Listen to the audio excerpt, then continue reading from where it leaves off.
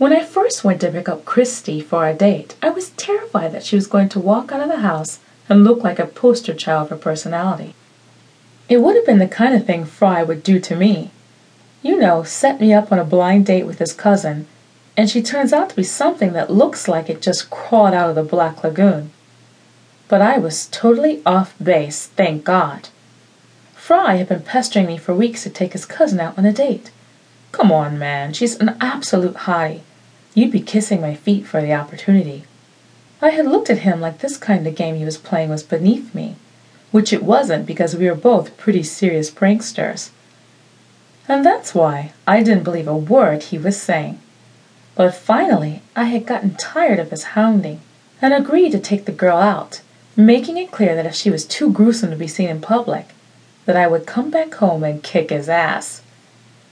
Well, I knew Fry's ass was safe the moment she opened the door. I think I even heard angels sing for a moment there. She was so beautiful. My mind forgot how to formulate words. I just stood on the porch looking at her long legs, flat stomach, sweet curves, and her giant tits. My God, those alone made me want to kiss Fry for his kindness. Oh, and her hair.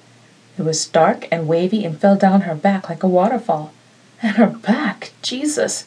The moment she turned around and walked back into the house to get her jacket, or wrap, or whatever the hell it was, I saw the tightest, most perfect ass I'd ever been privileged to witness. I wanted to grab it and bite it, and well, a whole long list of things popped into my head. She was not bad on the personality side either. We went out to the movies and to an ice cream shop after, and she was doing some fairly accurate impersonations of the actors in the film. I couldn't believe it. I had hit the jackpot. So naturally, when we got back to our house and I found out that our roomies were gone for the night, well, I had to invite myself in for a drink and some more, conversation. She was willing, so I followed her into the house, which, to be honest, looked like a fucking sorority house.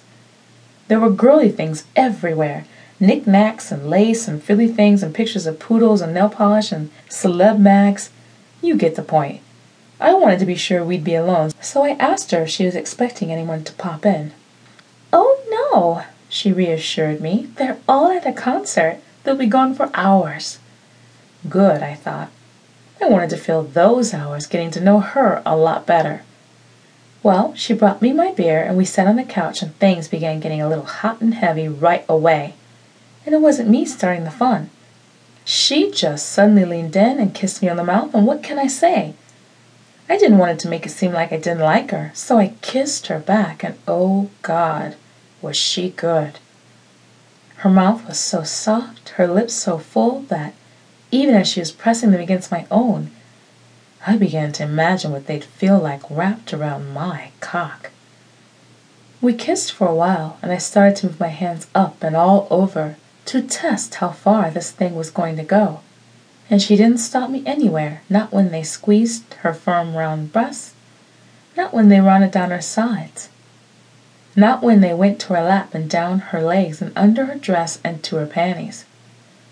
My fingers were trembling when they got to the top of her panties and slipped underneath, and she didn't do a thing to stop me.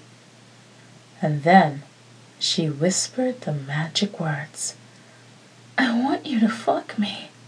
I was stunned. This girl was actually asking me to fuck her. Well, I wasn't going to wait for a second invitation.